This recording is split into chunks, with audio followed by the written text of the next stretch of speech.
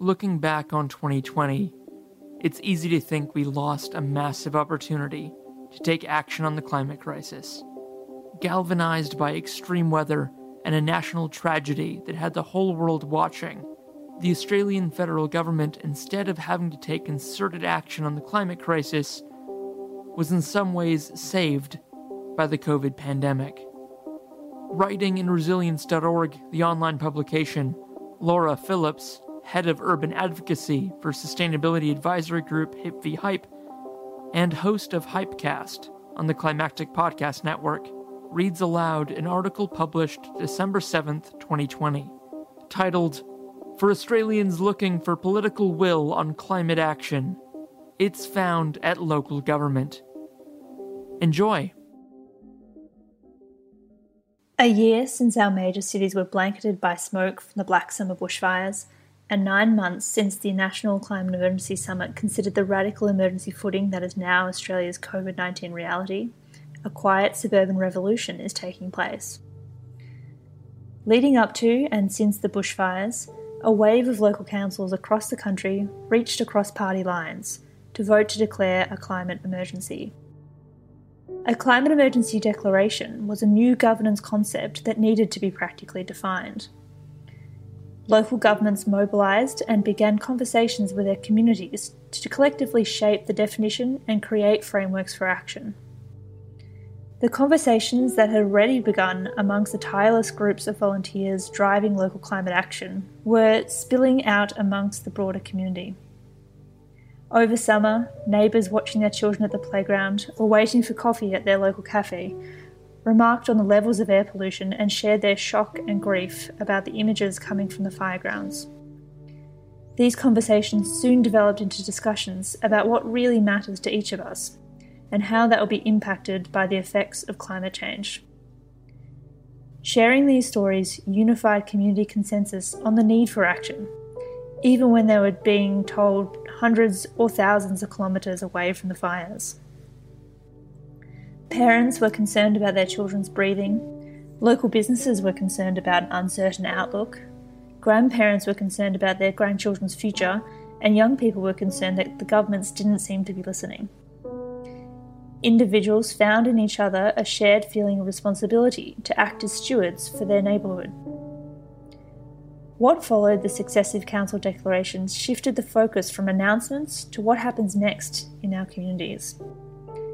How will climate change impact our coastline, our parklands, and our native wildlife? How can we make small changes to our homes in a way that will make a difference? What can our council do to support a more sustainable and resilient neighbourhood?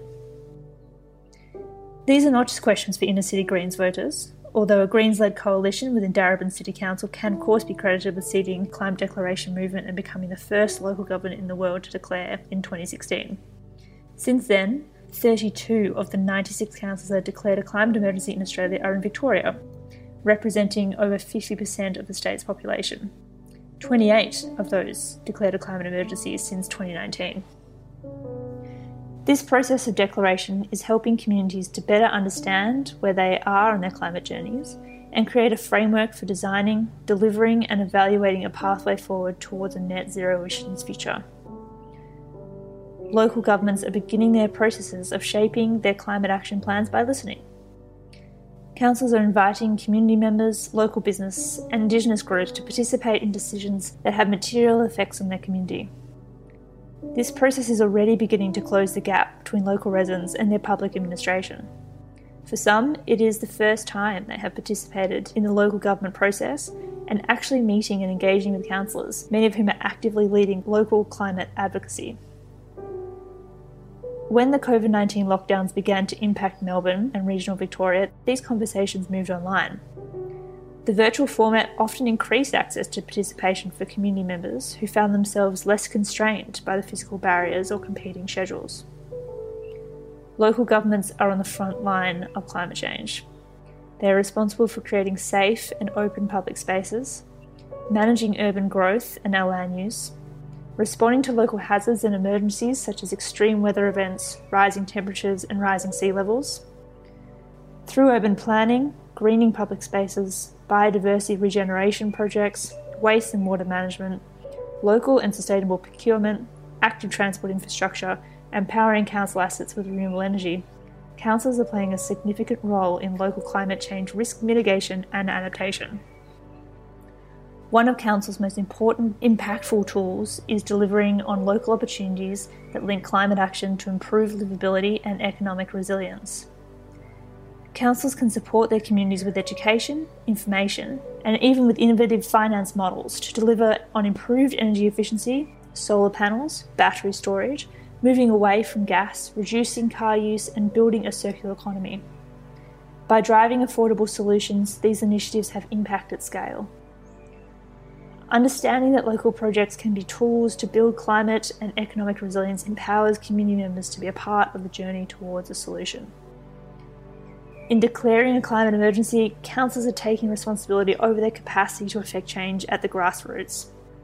In developing climate response plans, local governments recognise the interdependent role of councils, local organisations, businesses and households. Shared commitments between these groups are made upon a shared responsibility to protect our local communities and leave them in a better condition than when we found them. Climate response plans are now being adopted by leading councils across the country, with targets to reach net zero emissions across both council operations and the broader community, in line with or in front of state and international targets. Tailored to their local context, the plans provide for a variety of actions and strategies to harness place-specific mitigation and adaptation opportunities that also strengthen the local economy by reducing energy costs, providing clean jobs, and building local resilience to the impacts of climate change. A year on since the School Strike for Climate rally became one of the largest public demonstrations to take place in Melbourne and across the globe, many people are craving the feeling of being part of a collective. The school strikes provided visible signs of hope that momentum on positive action is growing and that change is on the horizon, something that is easy to forget amidst the Zoom fatigue many Melburnians now know too well. The effective and decisive response to climate action taken by leading councils to date is repairing community trust in local government. In local municipalities across Australia, our newly elected councillors must now keep up the momentum.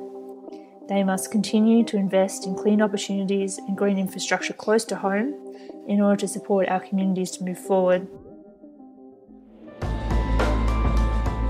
Hi, this is Dale Martin, author of the new Local Government Climate Emergency Toolkit, a free resource available for councillors, officers and community members seeking to take tangible action to address the climate emergency at a local government level following a climate emergency declaration.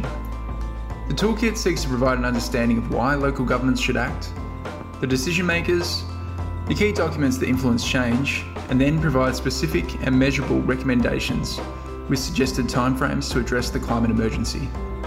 It focuses on 8 areas across council where local government can effectively contribute to climate emergency action. Recommended actions are designed to be easily implemented with information on who can implement them, how they can be implemented, and by what method. Each section also provides an example of how an elected councillor may go about implementing any one of these actions, or how a community member could use the toolkit to shape key documents via community submissions to their council plan or annual budget process. For more information, as well as to download your copy of the toolkit, please head to www.lgcet.com. That's lgcet.com.